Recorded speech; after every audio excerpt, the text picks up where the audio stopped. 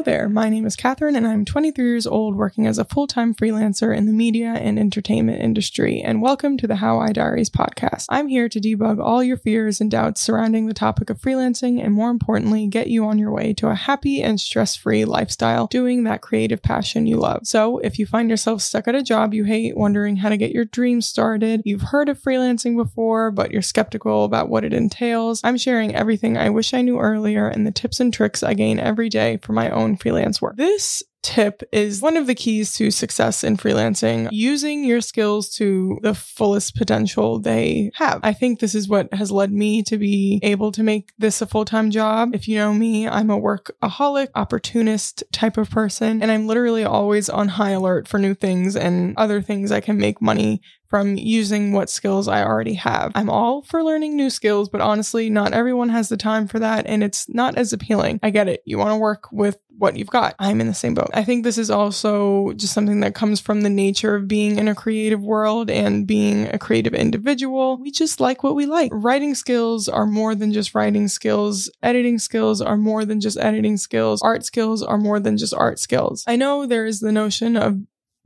being a jack of all trades isn't as trustworthy compared to someone who is really, really good at one thing. But as always, hear me out. I would like to flip that and say, don't get good at one thing, get really good at a package of skills that work well together and then also by themselves. I'll use myself as an example. Surprise, surprise. So we'll start off with my areas of interest: music, media, technology, and just working with people. My package of skills that are related to each interest are anything from the lines of editing, recording, leadership, audio, video, social media, and writing. And I know all of these are still pretty big umbrella terms, but that is good. So let's start out by naming a few jobs off the top of my head that could use all of those skills. Producer, educator, business owner in any of the areas of interest I listed before. Now, let's think of a few jobs that only use 3 of the skills. That could be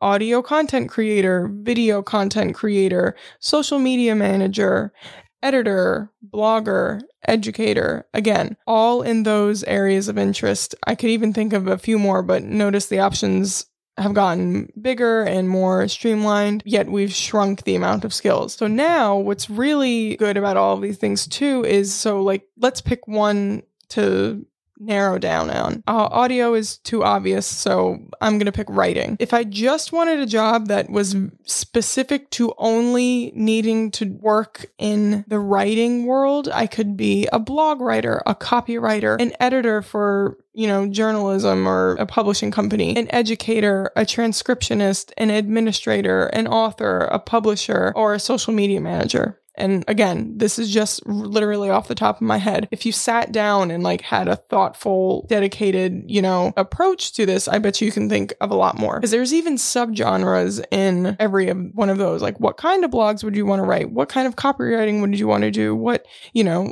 kind of things would you want to teach, or books you would want to write, and types of books and stuff like that. Now, what we can do too is break everything down one more time and see where the context of each of those skills come into play with jobs and job titles and basically opportunities where you can get paid for using any of those skills. So yes, people will pay you to turn their other content into blogs or just write blogs from scratch. Copywriting. Businesses will pay you to take a chunk of their information and format it, rewrite it, repurpose it for all of their marketing needs. Then yes, people and companies will hire you to edit their writing for, spelling and grammar checks, proper citations and formatting, etc. And yes, people will pay you to teach them how to write better, or take a course you made to help them become what you are, or any of the other things we've mentioned. And yeah, people and companies will pay you to transcribe video and audio content into writing. This is one of the things I do. And this one,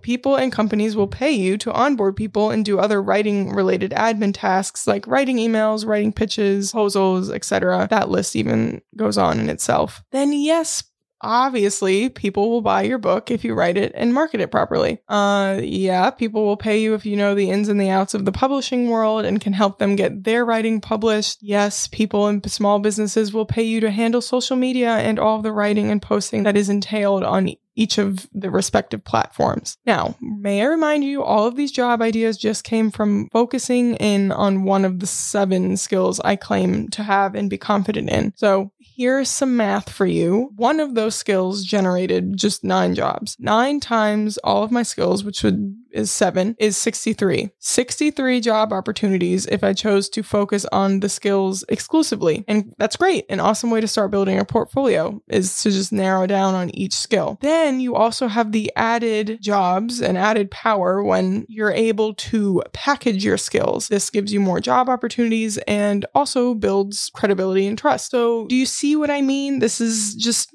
me thinking off the top of my head for the sake of making an easy to digest podcast episode, but I could go on for days thinking of ways where your skills are needed and how they are applicable. Your dream job ultimately has a lot of micro skills that trickle down and can be focused on to find more specific jobs. And this is how you freelance. This is how you gain that stability. Now, I know doing 63 jobs at once sounds very overwhelming, but don't think of it like that. These are just options.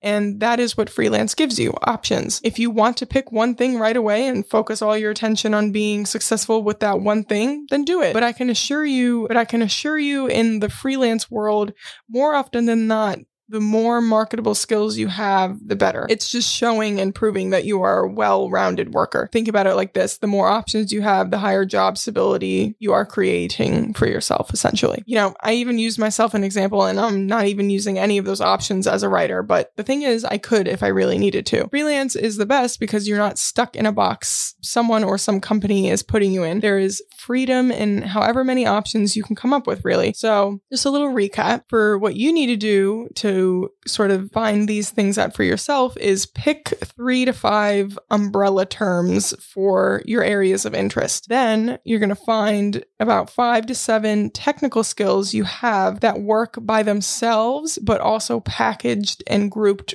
with each other. Then start brainstorming in whatever way makes sense first. Pick one skill to brainstorm off of, then group 3 together or group all of them together. Just start getting some ideas out. Nothing is off the table. So once you get to that point, then you can just start researching those job descriptions and ideas you've come up with, see what other people are doing in that market, and start seeing the price tag each of them holds. And don't worry, I know it may seem like the freelance world is oversaturated, but trust me, it is not. If you're having particular struggles on that, go listen to my imposter syndrome episode. That'll get you out of that and hopefully on your way to your freelance path without those, mental blocks we all have. So that is it for this episode. Let me know what your skills are. And if this reaches you and you have any other burning questions or stories, I'd be happy to use this as an outlet to connect and build a community. Does this kind of freedom scare you or excite you? Follow me on Instagram at HowIDiaries and shoot me a DM. In the meantime, go binge all my other episodes for various other topics relating on how to get started doing what you love. And please, any episode recommendations, I'd love to hear. Let me know what your particular struggles are. You're probably not alone. Please subscribe to this podcast so you stay up to date on when I post the next batch. Give it a rating and share with a friend who also needs to listen. I post 5 new episodes at the end of each month, so stay tuned and thanks for listening.